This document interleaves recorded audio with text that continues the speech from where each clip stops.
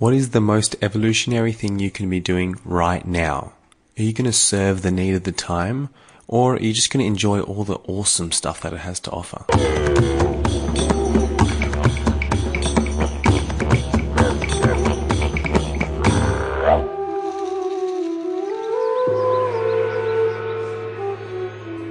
Welcome to the Vital Veda Show. Immerse in a shared experience with me of exploring exciting realms of holistic health and the rich, expansive field of consciousness of which underlies and encompasses everything. It is here that we explore the essence of what health and vitality truly is. Get ready to discover how to enliven your ultimate potential for health and to live a life in a frictionless flow while achieving more. You deserve to feel vitality. As a matter of fact, it is innate within you.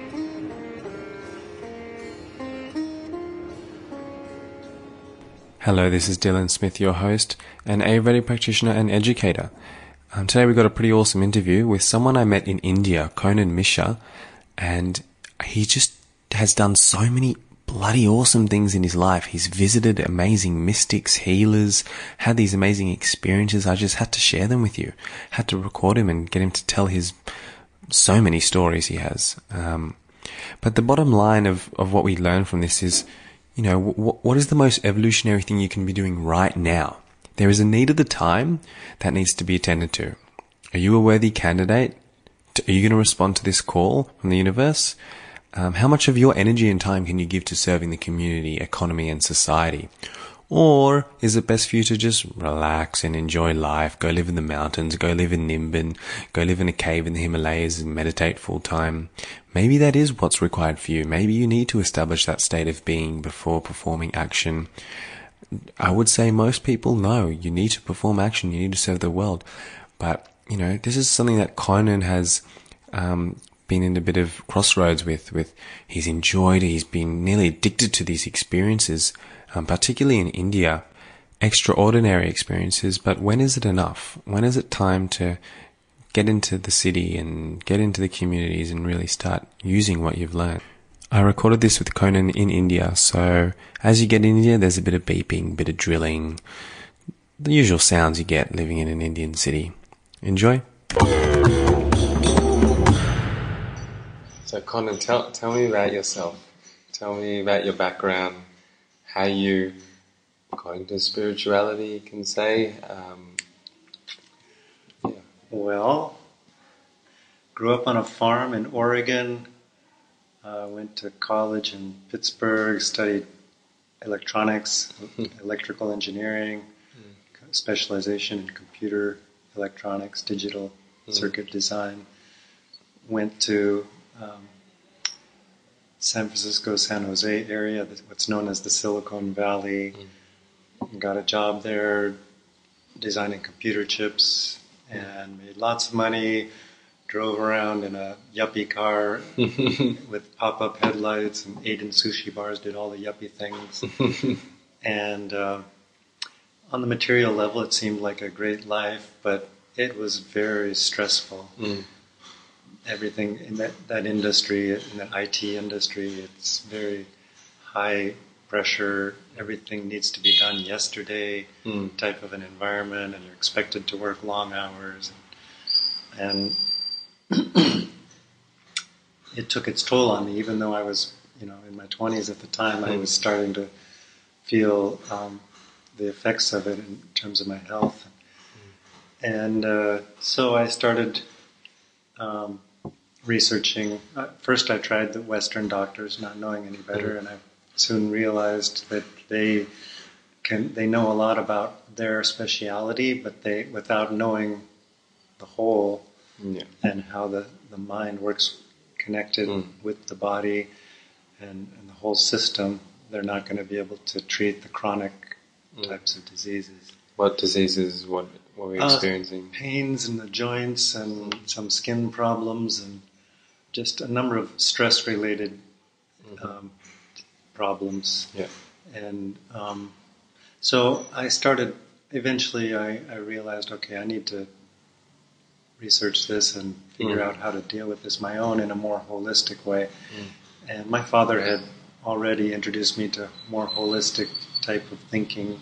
I used to read from the writings of Edgar Cayce, who was this guy from earlier, about 100 years ago in the States, and he channeled information from some higher intelligence, and a lot of it was about holistic health and herbal medicine, and then also the importance of meditation and so forth. So I already had some openness to these ideas, but I finally, when my own health started to suffer and my own peace of mind started to suffer, I finally got serious about pursuing those ideas. And so I became vegetarian, I started exercising, running, but then I pushed myself too much in my running, and I got joint problems as a result. And so I kept searching for alternatives and new ways. Came across a book by Andrew Weil, which was all about holistic herbal and medicine and meditation, and very much changed my life. I was buying the books and giving them out to everyone. And then I came across a book in a bookstore called Perfect Health by Dr. Deepak Chopra, and that really impressed me. Yeah, that is like my number one book, I say, to introduce people to Ayurveda. It's a great and introduction. It was a big change in my life. Was it? Introducing me to it and making me want to pursue it as a career. Yeah. It changed me. It introduced me to Ayurveda, and also it introduced me to transcendental meditation, and I had nice experiences with that, and learned some of the advanced techniques, the CD program, and so forth. And then actually, within a year of learning that meditation technique, I became a teacher, started teaching others, and I was sort of a TM zealot. I was for many years. Because I had such wonderful results, such wonderful experiences. Such an effective technique. It is. And so I wanted to share it with everyone.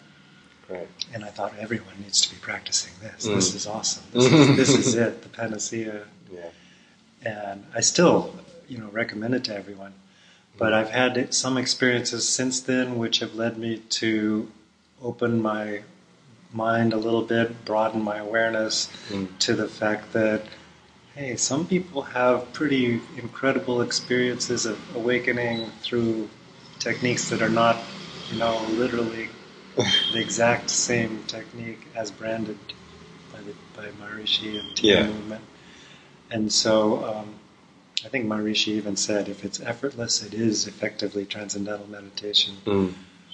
If you're experiencing peace and joy in your sadhana, in your practice, then you're transcending. You're going beyond the relative material level of life with your awareness and experiencing the inner peace and joy that is at the core of each of us, and who we all really are.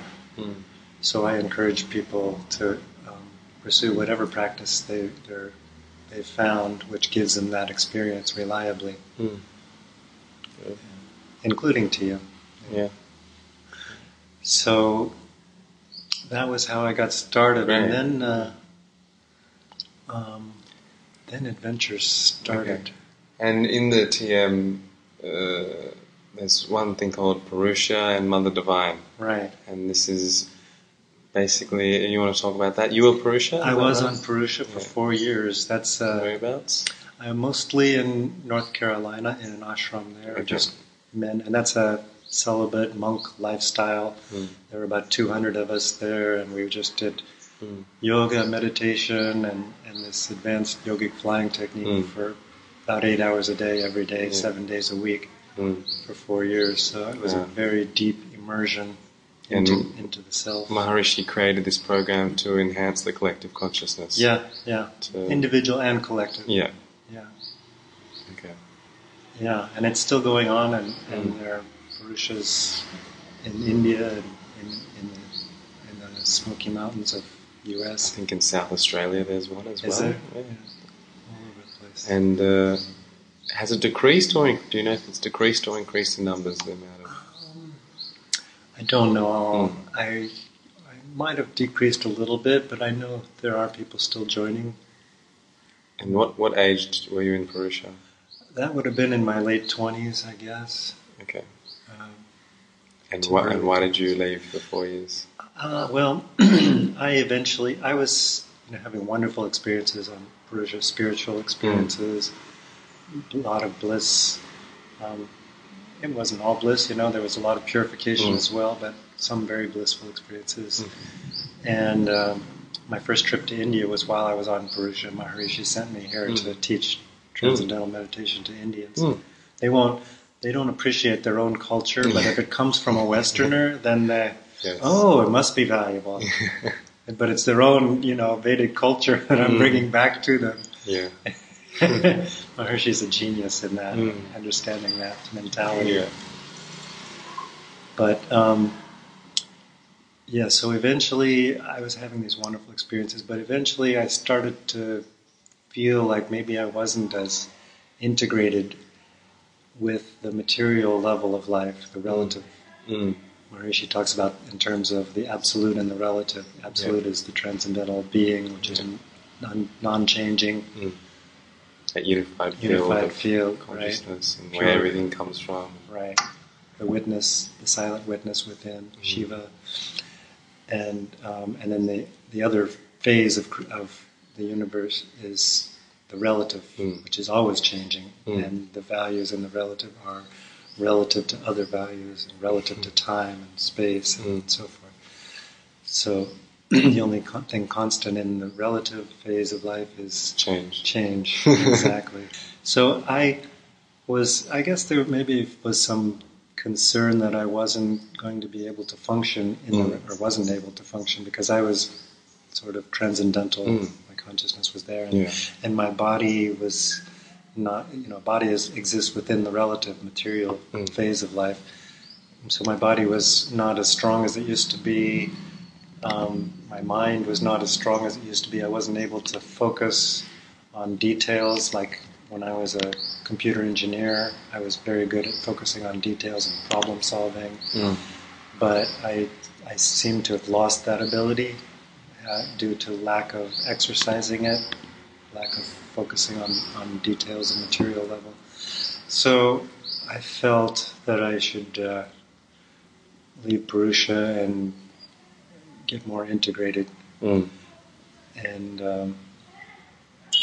there were some things I could do and did do on Purusha to try to achieve more integration, even on the program, like longer sets of yoga asanas. And less meditation. And less meditation. Yeah, but you didn't really have an option to do less meditation because it's a set program, at least not at that time. So I was not really feeling integrated.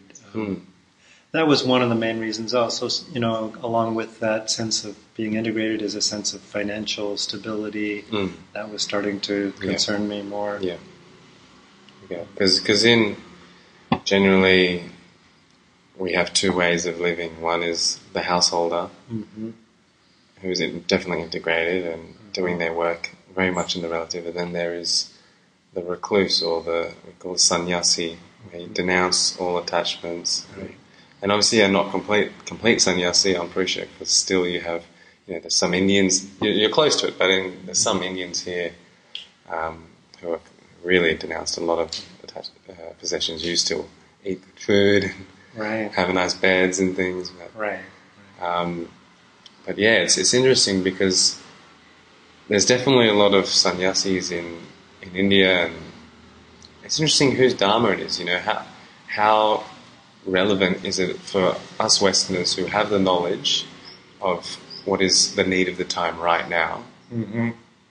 How beneficial it is to go and meditate full time away from everyone, or should we be, like you were doing before, teaching meditation, or the earth needs radical action right now, and people like you to spread the knowledge, and people like Purushas who maybe they're not capable of it. Maybe they're better off meditating in a cave. But it's interesting, which path, and I don't know how relevant it is for people to be meditating full time. Yeah, I think people are guided from within which path is appropriate and for them, for their love, for their current state. And when I was on Purusha, that was the perfect thing for me. Yeah. I needed to like decompress from that intense high focus of the computer engineering world. I needed to like go to the other extreme and just be transcendental, abstract for a few years to swing the other way and balance things out. And then the pendulum has swung to both extremes, and now it's like settling down to an integrated middle ground. Yeah. I think, but definitely the value to the world as a whole is not just staying in the transcendental abstract, but bringing heaven back to earth, experiencing the transcendental being, the self of all beings. But then after having experienced it, come out into the material level of life and act and integrate. So you bring heaven with you as you come out and bring it onto earth. Yeah. And that's how heaven descends onto earth through us individually, experiencing heaven and then coming back to earth and bringing heaven with us. This is more the language of A Course in Miracles, which I got into later and really transformed me in a major way. Great, we'll speak about that soon. But that's like the Vedic epitome, really, is Yogastha Kuru Kamani. Yes. Which is, I think, chapter 2, Bhagavad Gita verse. I don't know which verse. And established in being, perform action. Right. First established in being, then performing action. Exactly. And that's how the integration happens. Yeah. And anyone who, whatever technique, as long as you're establishing yourself in being, and go ahead and perform the action. And it might take 6 years to do that. Right. And there's like different levels within it. Established in being might mean just meditate 20 minutes and then perform action. Or it might mean go on Purusha or some kind of reclusive program for 4 years and then go dive into dynamic activity. So how was your action when you got back into the relative? It took me some time to readjust to the relative. At first I was not very able to focus on the details, but because I'd spent so long on but now it's getting much more integrated. It's interesting because here at the Dr. Raja Clinic in Hyderabad, it's the only place I've met Purushas. Definitely haven't met them otherwise, but it's interesting seeing them all. Some you can see have challenges integrating. I'd say most, but then I've also met a few who are really amazing people, and I'm surprised that they were Purusha. One man especially, I think he planned to go there for a year, and he was a professional athlete from New Zealand and learned TM and planned to go for a year and ended up staying for 6 years. And he's now living in LA, runs this company called New Mavericks, and it's basically, it's like business consulting, Vedic business consulting. So he consults high-end CEOs with a Vedic worldview on how to approach business. Is that Shane? Ramon. Oh, Ramon? Ramon Newman. Newman. Yeah. Oh, he changed his name. Yeah, his last name is Newman. He was a good friend of mine on Purusha. Oh, yeah. He was in the same... same time. Wow. Yeah. And then Paolo was there as well? Paolo D'Angelo? Yes. They were both there. Okay. Yeah. Good. So they're business partners in this. Yeah. I heard they moved to and started that. But okay, cool. And So integration. Back. So I ended up getting a job in Switzerland, doing computer engineering again, which is a beautiful place to be. Moved through some karmic experiences there, and then I decided to come to India, and I've had a little bit of remnants of the joint pains still from when I was stressed out and some injuries. Never quite fully healed, and so I was searching for, not only healing of the physical body, but also healing of the mind and spiritual growth and peace of mind and all, and that inner bliss. So I came to India in search of those things, and had a lot of adventures in India. I lived here for 2 years. Had to leave every 6 months to renew my visa, but just went across the border to Nepal. What age were you? That was like 30s, early 30s or something like that. So one thing I did in search of healing, I went to visit some Indians who had given me what they call, in the Tia movement, they call it Vedic vibration technology, I think, where they're basically using mantras on a soft level, and then they blow the energy of the mantras into the area of the body that needs healing or balancing. And I had Blow with their mouth? Yeah. They have to be in a settled state, basically on the edge of the transcendent, or established in the transcendent, as they're thinking the mantra and blowing it in there. But I really felt quite a powerful effect from that, and I learned where this Indian guy was living, and he was actually here in Hyderabad. So I came and visited him here in India, and I asked if he could give me more treatments. He said, no, that worked because it had Maharishi's blessings, but I can't do it on my own independently. I've heard of Vedic vibrations with the pulse. My teachers and just to paint a picture, we're here at the Hyderabad clinic, Dr. Raju's, and the Father Raju especially, who passed away 2 years ago, he was very good with the Vedic vibrations and then healed through the pulse. Oh, really? He would treat people, and so I haven't heard of the blowing though. It's interesting, and it's fascinating this subtle treatments, and especially the Raju family, like they are so subtle with mantras, which primordial sounds, which are vibrating. Definitely how measurable by science and technology. I think it's still measurable, but obviously different layers. But the subtle is just so powerful. It creates a capacity for such effective and high performance, and that's where all the power is, right? The subtle. Is. Yeah. So it's interesting. And even, especially with the Rajus, the medicines and the treatments which are involving these mantras, these primordial sounds. I see people who aren't spiritual and who haven't had many experiences with expanded levels of consciousness, and still get great effects from it.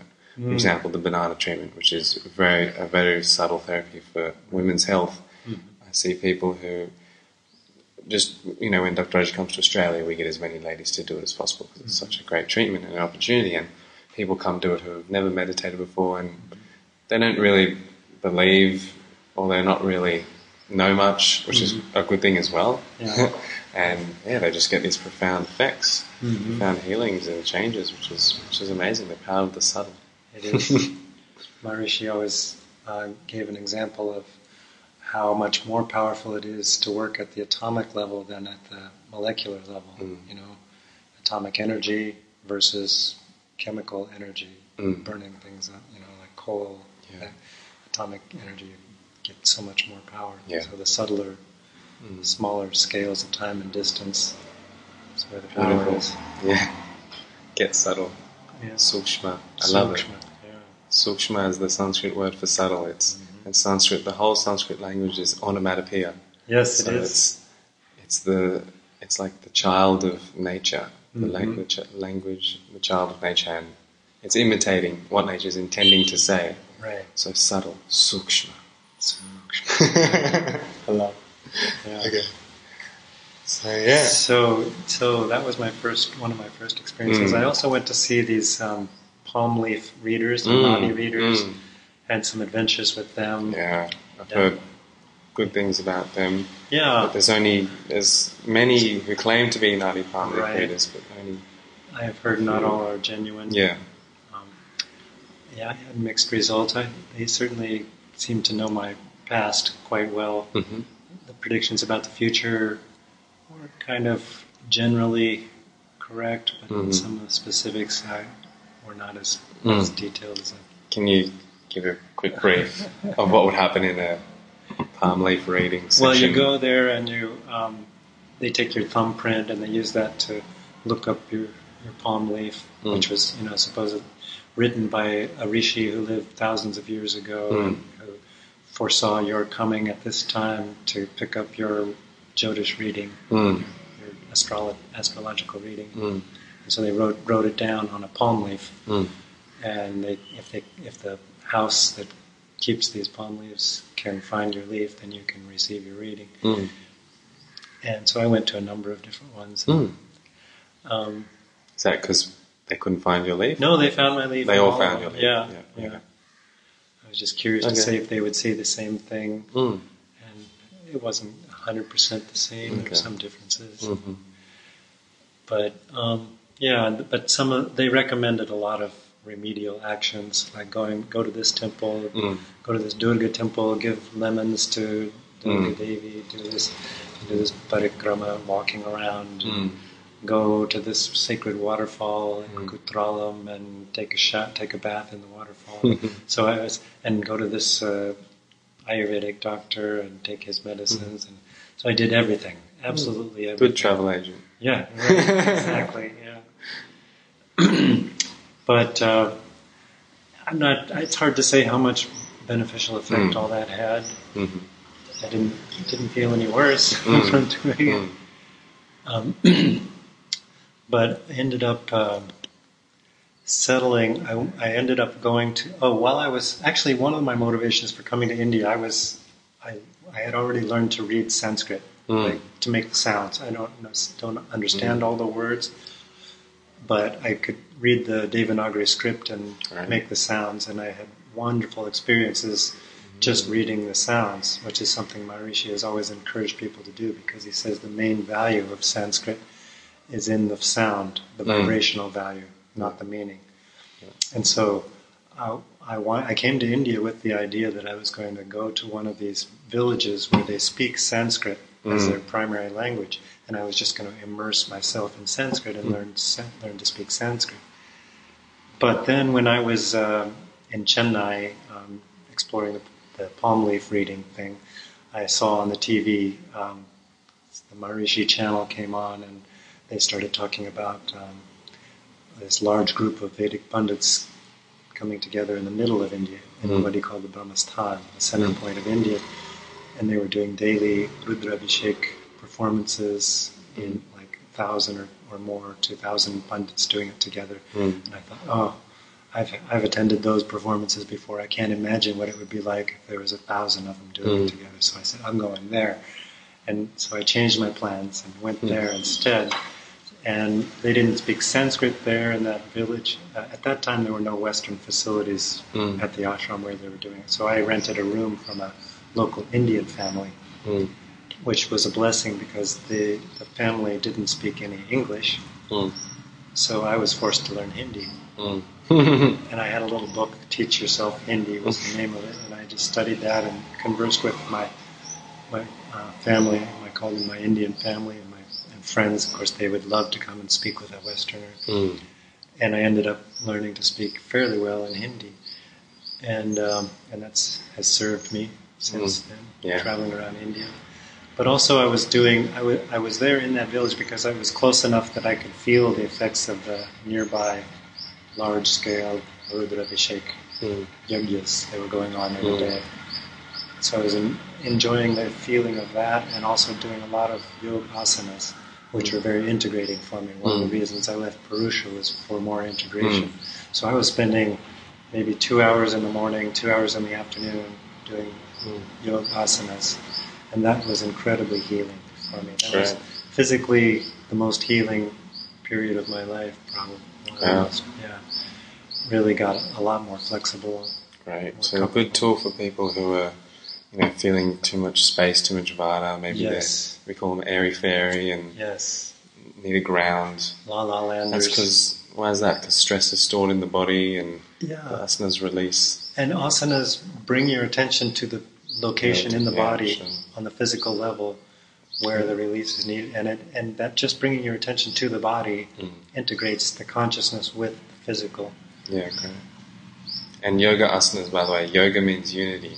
So it doesn't mean excessively straining in a yoga class and huffing and puffing. Right. It means in union with your mind and body, Right. effortless yoga. Yes. Called the huffing and puffing and the hot yoga and all this. This is more exercise. Yeah. Yoga is different. So, And exercise has its value too, Yeah. but it's not really what yoga is all about. Yeah. Yoga is about you doing a set of yoga asanas should feel a lot like sitting and meditating. yeah, You should be transcendent yeah. and experiencing inner peace and inner joy. And with that, you will get what exercise is designed to do, which is increase blood flow, increase flexibility, increase strength.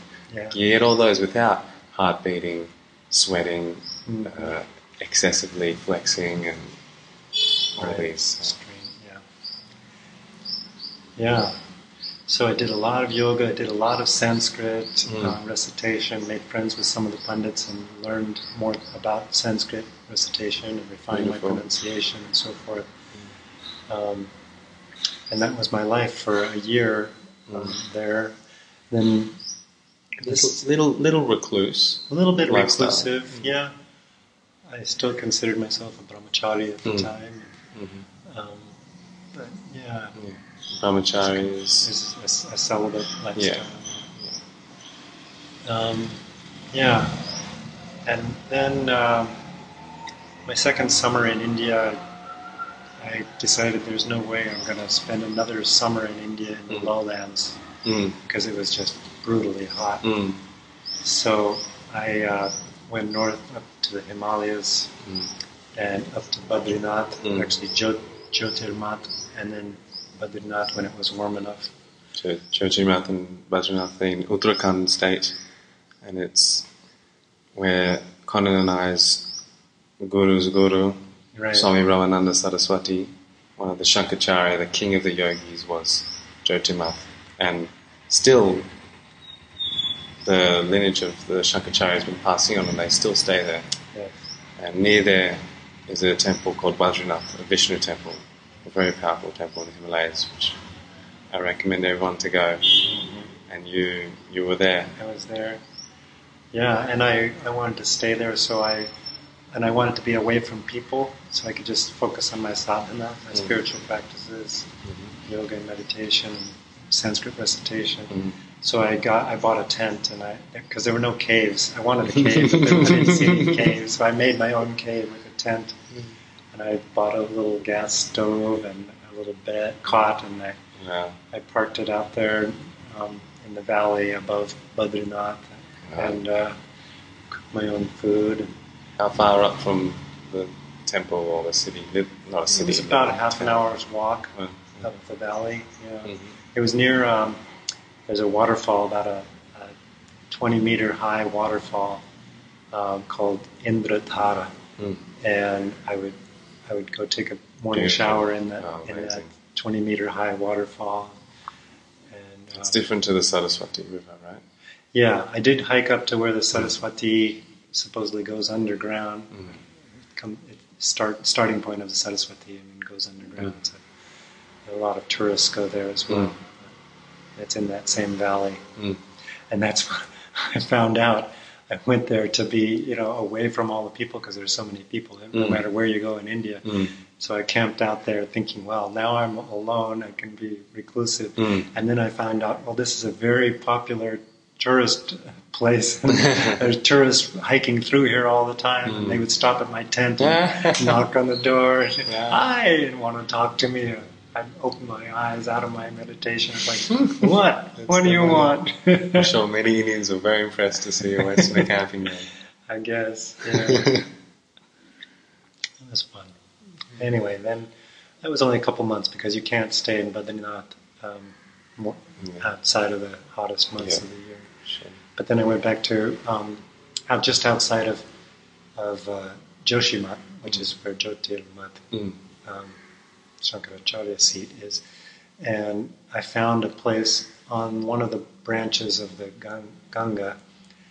There's a natural hot springs there, so I rented a little room from a family there near this natural hot springs, which was also near this tributary to the Ganges, and I was close enough I could walk down to the Ganges in the morning and have my morning bath.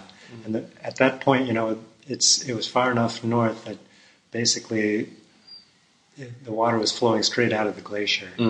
So the only reason the water wasn't frozen where I was bathing is because it was moving fast. So when I took my morning bath, Wow. I was alert. I found a place, a rock that was right next to a deep hole in the river, and I would dive off this rock headfirst into the Ganges, and it would clear my mind of all thoughts except one: get me out. The body would just say, "Get me out of here," and I would be washed about, 10, 15 meters downstream before I could swim back to shore because it was such a fast-moving current. And I would do that, and then I would say, "Oh, that wasn't so bad," and I'd run up again to my rock and dive in again, wash downstream again. I'd do that about 5 times, and then after about 5 times, I started walking back upstream, and I would notice that I couldn't walk straight anymore because the water was so cold. And I thought, maybe it's not safe to do this anymore. So then I would head over to the natural hot springs, which was actually right on the banks of the river. It was flowing into the river, and I would bathe there, and I would warm up. Beautiful. I would get the balance that way, the extreme cold, extreme hot. It was fun, adventure. I was desperate to wake up. I was feeling tired and unable to focus still, not integrated. So that was one of the reasons I was motivated to dive into the ice-cold Ganges. And it certainly helped me feel alert there for a while. Eventually, it was Christmas time or something. I thought it'd be nice to go and visit the family. I haven't seen them for a couple of years.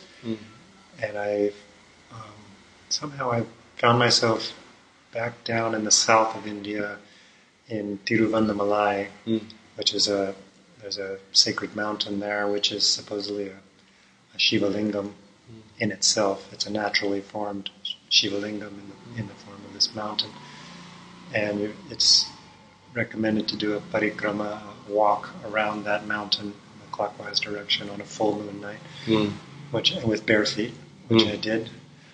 And there was a great saint there called Ramana Maharshi, and I went to meditate in the room where he used to give his satsangs, his lectures, and I really felt his presence there. It's a wonderful, wonderful place to meditate if anyone's in Tiruvannamalai.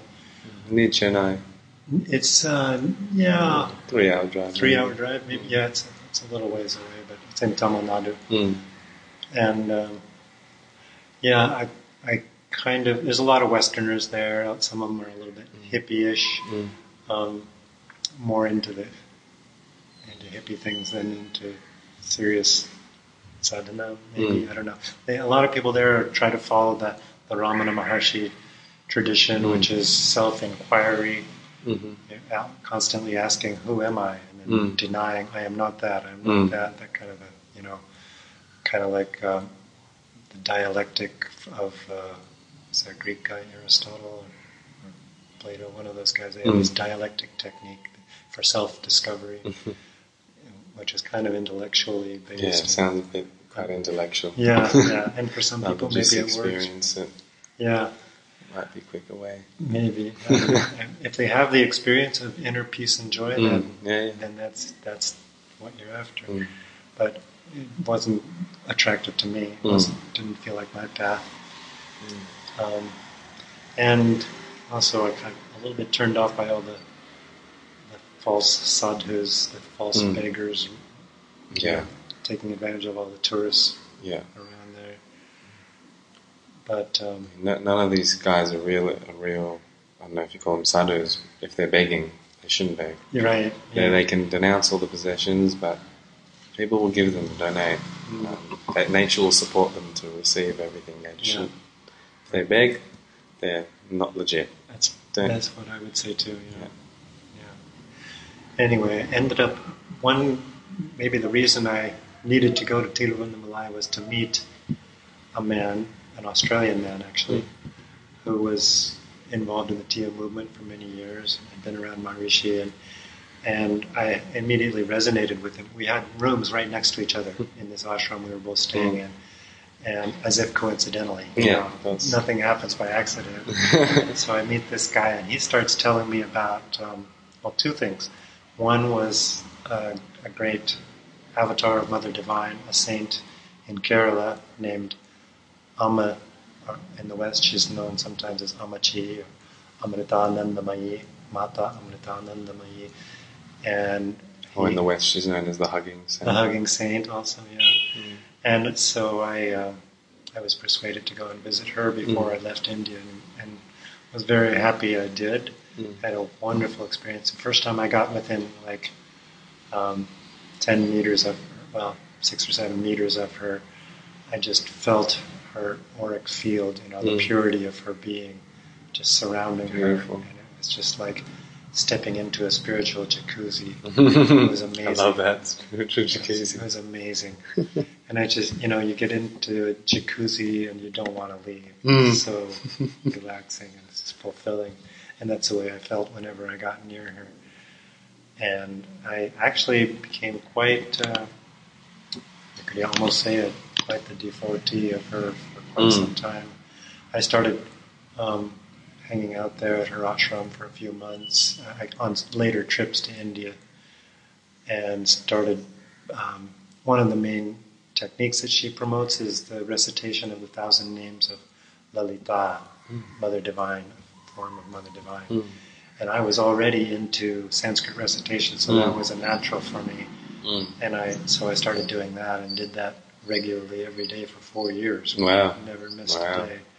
And it was very powerful. I couldn't even do the whole recitation in one sitting at first. It took me 4 hours because I'd have to take a break to do some asanas or something to, because my mind would go off on some tangent. It was so purifying. My body would start twitching. Just amazing. Having other thoughts of things? Yeah, other thoughts of things and strong emotions coming up. And just unable to focus on the mantras because it was so purifying. Amazing. And it's in line because this Sanskrit is the language of nature, or more so the child of the language of nature. It tries to imitate the sound of nature. Right. So, and it's within us, so it enlivens these things in the physiology. So whether it's chanting the names of the Mother Divine, you're enlivening the Mother Divine within you. And that's like reconstructing your physiology on the subtle layer as well. Realigning the mind and the body to the perfect blueprint of creation, which is given in the Vedas. Right. Perfect pattern, after which everything in the universe is patterned.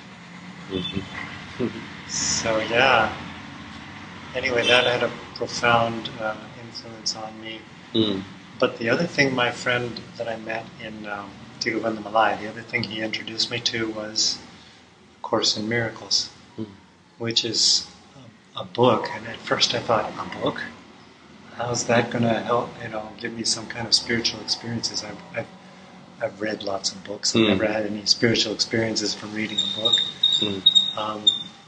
But he told me about this place in Wisconsin, in the USA, of all places, where there was a realized master and teaching awakening through the use of this Course in Miracles book.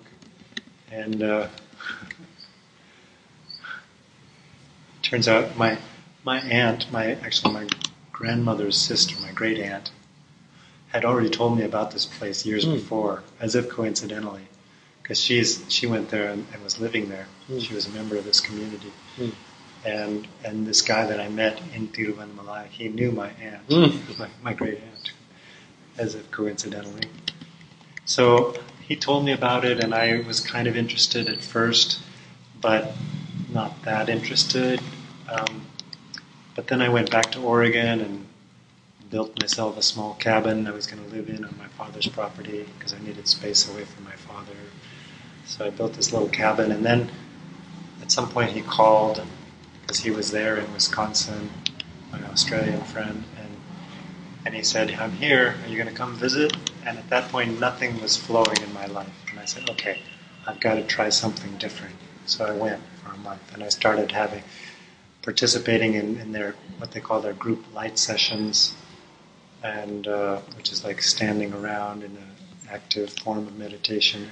And I really felt a lot of Kundalini energy moving, just as my friend had told me he felt. And like really intense sensations in the physiology, and it was amazing. And it was enlivening and awakening, and it was boundary breaking for me to experience something like that through a completely different set of techniques and different thought system. At first, it seemed like a different thought system because it uses a different vernacular, it uses a different language, different set of terminology. But later on, I was able to correlate the teachings of A Course in Miracles with the Vedic teachings that I was already familiar with. And I realized that they're basically teaching the same eternal truth that every great master has ever taught throughout time. It's just that it's formulated in a language that's acceptable to the Western Christian-oriented mind, and it's not going to scare them away like a lot of these Hindu-sounding terminology would do. So it's when people ask me what is A Course in Miracles, I tell them it's Vedanta. It's non-dual Advaita Vedanta, but formulated in a language that's acceptable to the Western mind, especially minds with a Christian background, because it's actually written by Jesus Christ, and through the hand of someone who heard his voice and who wouldn't be left alone until she wrote it all down. So I ended up spending 5 years there in Wisconsin in this Course in Miracles community and having amazing experiences,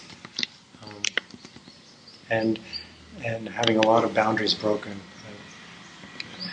A lot of the concepts that I had held fast to, I was able to release, and just to get into a state where I really don't know what concept is useful for whom at what time. I have no way. It definitely broke me out of my TM zealot mode, where I thought this is the technique, everyone should be practicing this, and nothing else can be as good as this. And I needed that. And there are people doing TM who never get into any other practice, and they're not zealous about it, and they may not need to be exposed to something else because they don't need to be broken out of their rigid boundaries. They're just fine. Yeah. So, but I needed to because I was overly attached to many of my concepts of superior. Yeah. As you said, all these teachings, all these schools of thoughts, they're all essentially the same, just different ways of delivering the knowledge, and all paths lead to the same thing. In fact, there's one beautiful line in A Course in Miracles where it says, a universal philosophy is impossible, but a universal experience is not only possible, but necessary. Right. And how we get to that experience, it's going to be according to your own cultural background, the time in which you're born, the family DNA, mentality and all that. But the experience is one, no matter which path you take to get there. So that was the Course in Miracles period. And they say even just with Jesus, he's like a Brahmin or something. No? Or he's a Vedic scholar. Yeah, absolutely. So many things he said that correlate with the Vedas. Absolutely, yeah. It's now clear, especially with the clarifications that the Course in Miracles offered on the Bible, on interpretations of the Bible and many common misinterpretations of the Bible. Yeah. With that understanding of the true teachings of Jesus, now I see that he really was a Vedic master. Yeah, there's a lot of, and with, I guess, other religions, there's a lot of misunderstandings and misinterpretations. Yes. Like, especially with Jesus, the fact that he suffered, like who says he suffered when he was pinned, you know. Who thinks a He was crucified. tiny little pin on a Uh-huh. little hand on a little planet can cause suffering, you know? It's not that you don't know the state of his consciousness. It was misinterpreted by the people who wrote that. Maharishi said that someone asked him about Jesus and said, well, you know, Jesus died and suffered for our sins, and Maharishi interrupted and said, no. Well, Jesus didn't suffer. And you think, what do you mean Jesus didn't suffer? He was crucified. How could he not have suffered? And Maharishi said, if I want to respect him as a savior, then I cannot consider that he suffered. Because Maharishi knew that Jesus' consciousness was far beyond the body. Jesus knew he was the Christ, the Son of God, who was created in the image of God. Meaning, and God, of course, is far beyond the physical level. God is eternal, and he creates like himself, so he created a Son who is also eternal. And nothing physical is eternal. It's always changing, the relative phase of life. So therefore, the Son of God must also be non-physical like his Father. So the Son of God, the Christ, must be non-physical. A wincing body does not mean the consciousness is suffering. Right. And he was definitely in a high state of consciousness. Definitely. Perhaps bewildered, a bit bewildering. So maybe that's, why it came. Yeah. He was doing miracles in, this age, which is Kali Yuga, the age of ignorance, performing miracles out there. Maybe that was a bit bewildering. Yeah. Okay. Yeah, the physical aspect, no doubt, of Jesus, you could say suffered, but he knew he was not that. Yeah, and that's really telling the consciousness about the people who wrote that. That's exactly the state of consciousness of the people that wrote that. So exactly. Knowledge, Maharishi always says, knowledge is structured in consciousness. So what we're aware of when we perceive something depends more on our consciousness than what we're perceiving. Yeah, beautiful. And that's a good tool for people to know when they get into arguments or fights with people, or someone unstresses on you. Don't take it personally. It's just a report of their state of consciousness. You can say, thank you for reporting your state of consciousness. Yes, letting me know how you feel. Yeah. Exactly. But you can't say that to them. No. Say it in a different way. Right. There's also a line in the Course in Miracles that says, projection makes perception. Perception is not a fact. It's a result of what we project. What else has come on your path? Then, what happened after that? Then I started coming back to India for like 6 months at a time, spending a lot of time with Amma, and also Mother Meera, whom I've told you about, whom I'm going to see in a few weeks. I met her actually while I was working in Switzerland. I went up to Germany, and that's where she lives, and visited her for the first time, and my life was just transformed. And I actually started making trips to India just to see her, because you can see her in Germany, but you have to wait for a month before you can see her again, and you can only see her for like 2 or 3 days, and then you have to wait another month. But here in India, you can see her for like a week or two every day. So there's many more people in Germany. Yeah, like hundreds of people come to see her in Germany. Yeah, every weekend. And she gives darshan. Each one individually. And darshan comes from the root drishti, which means to see, and it's basically when someone of a high state of consciousness, or doesn't have to be someone, it can be like an idol or something, when they see you. And I used to think, and people commonly think, darshan means when you see the God, but it's really when the God sees you, and then they elevate you to their state of consciousness. And that's why these darshans, whether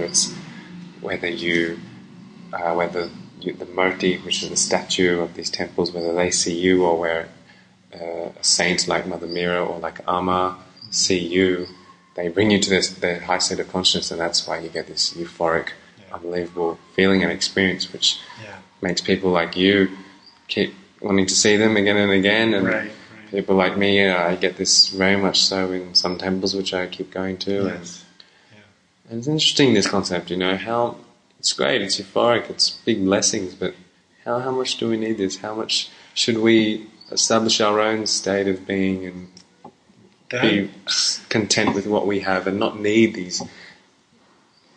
I don't want to say external because it's still us, but we should be able to tap into it all the time. Yes, yes. And I'm very glad you brought up that point, because this is the one thing that came to me to speak about. Like if I were to summarize all my life experience, the pearl of wisdom, the biggest pearl of wisdom that I've gained from all my life experiences, it's that these experiences of darshan or seeing a healer, like I went to see. There's a famous healer in Brazil called John of God. He's not far north of Brasilia in Brazil, and I flew all the way down there to see him.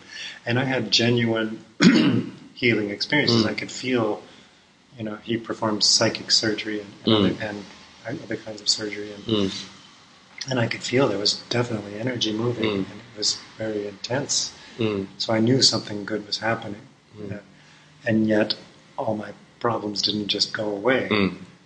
And also I shared with you my experience in the Philippines, where I went to see these psychic surgeons where they actually reach inside your body with their hands and pull things out, and lots of blood flows and nasty things are pulled out of your body. And I saw incredible things happen there, not only with my own body but other people I was with. You saw them performing the psychic surgery on other people, and sometimes this one large Japanese man, he pulled out some big tumor-like thing, like the size of a softball or something. I was like, amazing. Whoa, where did that come? It was just amazing. I'm going to post a recount on my website that Conan did of his experience in the Philippines of psychic surgery. It's a really beautiful recount. And in fact, Maharishi Mahesh Yogi, he said to my teacher Tom Knowles, he said, go explore what nature is doing there in the Philippines, and he sent some people to go explore it. Yes. And it's well, and as I told in my story that I wrote up for you, I feel it was quite genuine, not because of what I saw, but because of what I felt, the shift that I felt in my consciousness. Because visual things, pulling blood and guts out of someone's body, that can be faked if you're really good at sleight of hand type things. You can fake that. And I think I've heard that there are people who do fake it. And so beware of those. But what I felt in the healers that I went to see there, I felt energy movement. I've done enough meditation. I can tell when there's an energy shift happening. And I also felt a clear difference in the quality of my meditations after the surgery. Something had shifted. It was undeniable. And that's what convinced me that it was genuine, not what I saw visually, but the shift that I felt in my consciousness. And yet, at the same time, as I mentioned in the story, I concluded after my experiences there that, yes, it shifted something, it was helpful, and yet it didn't necessarily shift my fundamental way of thinking, my fundamental style of thinking, in a way that would prevent the problems from coming back. And if you don't shift your fundamental style of thinking, then the problems will remanifest, even if they get cleaned out by some healer or psychic surgeon or John of God or even if you go to some amazing temple and receive a blast of Shakti and bliss, you feel great for a minute, but if it doesn't, but if your fundamental pattern of thought doesn't change, you'll fall back into the same diseases or relationship problems or whatever you were experiencing before. How influential is our conditioning? How much can we transcend that and dust that off? Right. So then the question comes up, which you were just asking, what is the value in going to a temple, or what is the value in going to do panchakarma? You feel great. I just completed 46 days of panchakarma. I feel clean and light and flexible in my body and energetic and wonderful. But yet, having done panchakarma before, I know that the effects, the good feeling eventually begins to decline after some time. And so what was the benefit of doing it? And I've come to the conclusion that it's the main benefit of doing panchakarma or going to some saint or going to some temple. Panchakarma, by the way, is like an Ayurvedic detox and rejuvenation program. Yeah. And we can, take herbs, do the daily routines, do the diet and everything. But if you really want to change the physiology at the deep level and go to the more intense Ayurvedic treatments, you do an in-residence panchakarma. Right, which is wonderful. Highly recommended. And Krishna Raju is the whole Raju family is amazing in their diagnostic abilities. And so what is the value then in doing all of these special techniques or darshans or seeing these healers? And I've concluded that the main value is to give us a glimpse of what it's possible to feel like. You have one of these, because after you see a good healer, or you do panchakarma or see a saint or something like that, you feel good afterwards. And in fact, I would even say you feel normal. You feel, this is how I should feel. This is normal. And then you're reminded, in my case, you're reminded that it's possible to feel normal, to feel just naturally content and joyful and peaceful inside, not searching for that outside of yourself, and able to and feel that source of all love and joy within yourself, so you're free to extend it to others, not trying to get some kind of fulfillment from others.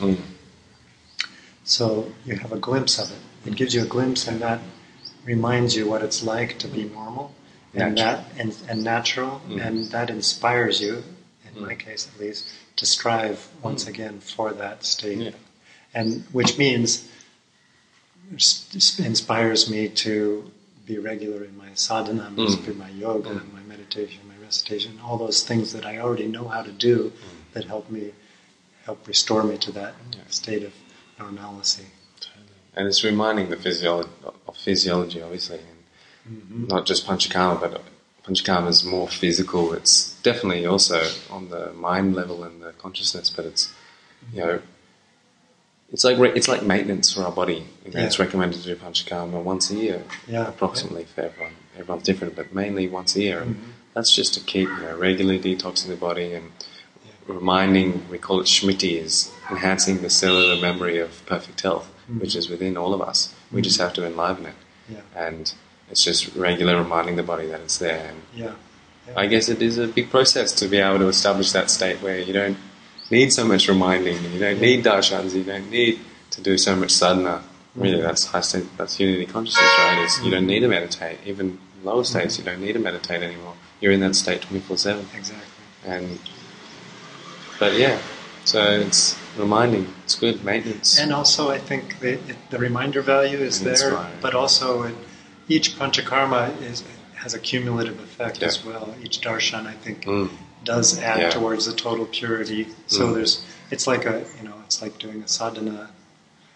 Each time you do a practice of yoga or meditation or Sanskrit recitation, it also has a cumulative beneficial effect. So, I would even say it's the same reason that we do our daily practice is the same reason we go to a temple or get darshan from a saint or whatever. It's another form of sadhana, and it all has a cumulative effect. It's just that some of these things have a more powerful, noticeable effect of restoring normalcy to the mind and body, and that reminds us more powerfully. Great.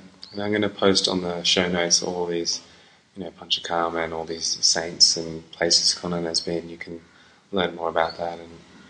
And now, what about right now? What is where are you at life now? You've had all these you've had quite a lot of recluse experiences for the average American man. Many years being, what are you up to now? What do you feel on that balance? I'm obviously still doing things like panchakarma. I'm here now doing it. I'm going to go see Mother Mira in a few weeks. I'm still doing those things, but I'm also putting more attention. I just in my individual path, I feel called to place a little more attention on the integration into the material level. So I'm working on a computer program, writing a computer program that's going to trade in the futures market and hopefully make billions and billions of dollars so I can fund some projects that will transform this world in a profound way. Wonderful. I walk around India and I think, when I become a billionaire, I'm going to install a functional waste disposal system. Great.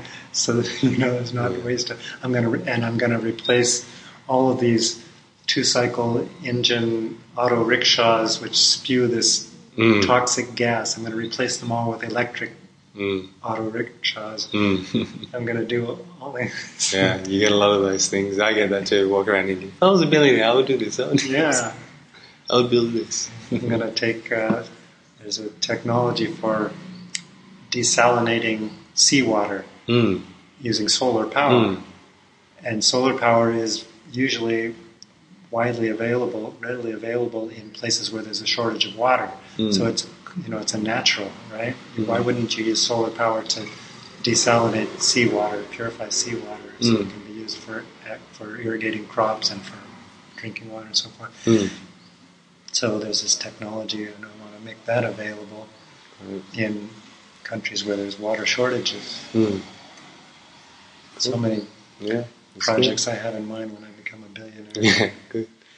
Okay, so a lot of establishing being and still continuing to do it, and a lot of good action in mind to be performed. Yes. Performing now and in the process. So, great. And I'm still doing more, I'm still on my healing journey as well, my mind and body. Yeah. I've found, along the way, I learned how to take my own pulse in the Ayurvedic style. It's, for me, taking my pulse for a long time is a meditative experience. It immediately connects my consciousness to my physiology, my mind to my body, and guides my attention to the areas in the body where it needs to be for healing that area. And if I do that for hours at a time, then I will start to move through layers. My attention will go to one area of my body, and then I'll just embrace whatever I'm feeling there, no matter how I might initially label it. I might initially call it pain or something. I think, wait, as it says in A Course in Miracles, pain is just a wrong perspective. It's really just energy movement. I don't have to perceive it as pain. I can see it as healing. So I'll take some time, take some deep breaths, and just embrace it, allow it to be whatever it is without judging it, without resisting it. And it moves. And once it moves, then the next layer that was hidden beneath that layer of stress becomes revealed. And it might be in a completely different area of the physiology. It might start out, for me, it's often in the left hip, which is where an old injury is. I might start there, and then when that releases, I might feel it in the chest or in the neck. And then I'd move through those, and I might feel it in the bottom of my right foot, in the bottom of my left foot. And it keeps moving around, and it doesn't matter where it is. I just apply the same principle. Just whatever I feel, embrace that, love that. Don't resist it. Just embrace it and breathe and let it move through. Yeah. And so I will spend some time, long periods of time, just doing that in the next few years, and really. And I'll post in the notes how to take your own pulse. It's great, as Conan said, it's a great tool to put yourself back into your body, especially for people who are experiencing anxiety or panic attacks. One of the best things you can do is feel your pulse and just grounds you completely, brings you to the present moment. It's amazing, powerful. Yeah. Thank you so much for. And Sanskrit, I haven't given up on Sanskrit. Yeah. I still want to learn the grammar and vocabulary of Sanskrit, and I want to learn how to perform full-blown Vedic yajnas. Yeah, great. Wow. Including Rudrabhishek and Durga Saptashi. I'm a big fan of Sanskrit recitation. So am I. I'm going to do a podcast on Sanskrit at some point soon, because it's such a powerful language, and I don't study it nearly like you. I did a couple of years ago, I attempted to start to learn to read and write it, but I just said, nah, I can't spend all my time on this. I need to spend my studying time on Ayurveda, on the knowledge. But I just learned a lot, not a lot compared to other people, but I learned from just reading it and coming across the words, and it's just such a beautiful language. It's in our physiology. Yes, it's a subtle language. I made a series of videos that I posted on YouTube on Sanskrit pronunciation. Oh, great! And I also have a few simple materials for learning to read the Devanagari script. Mm-hmm. There are other websites also with some good materials on them. And when you'll see on this article of the psychic healing, he's got 2 videos on it, and be careful because if you don't like watch it, what do you call it? Those people who psychic surgeons? No. If they get cringy. Squeamish. Yeah, if you're squeamish, don't watch this video. Yeah, it's amazing. It's as you said, it's full on. It is. Yeah. It's very interesting. Although they are basically opening up your body and exposing organs and taking stuff out, and a lot of blood, they quickly heal it like nothing ever happened. Yeah. So It's amazing. Wipe it away. Thanks for listening, guys. Pretty amazing all the experiences Conan has had. Definitely check out that article that he wrote about his experience of the Filipino psychic surgery. It is unbelievable. Next level are the YouTube videos if you can really handle them. But yeah, hope you enjoyed. Please remember to subscribe to the podcast. Please leave a review. I love reading them. And share this with your friends. Share these episodes, SMS it to them, WhatsApp to them, share on Facebook. Appreciate it and share the love. Until next time.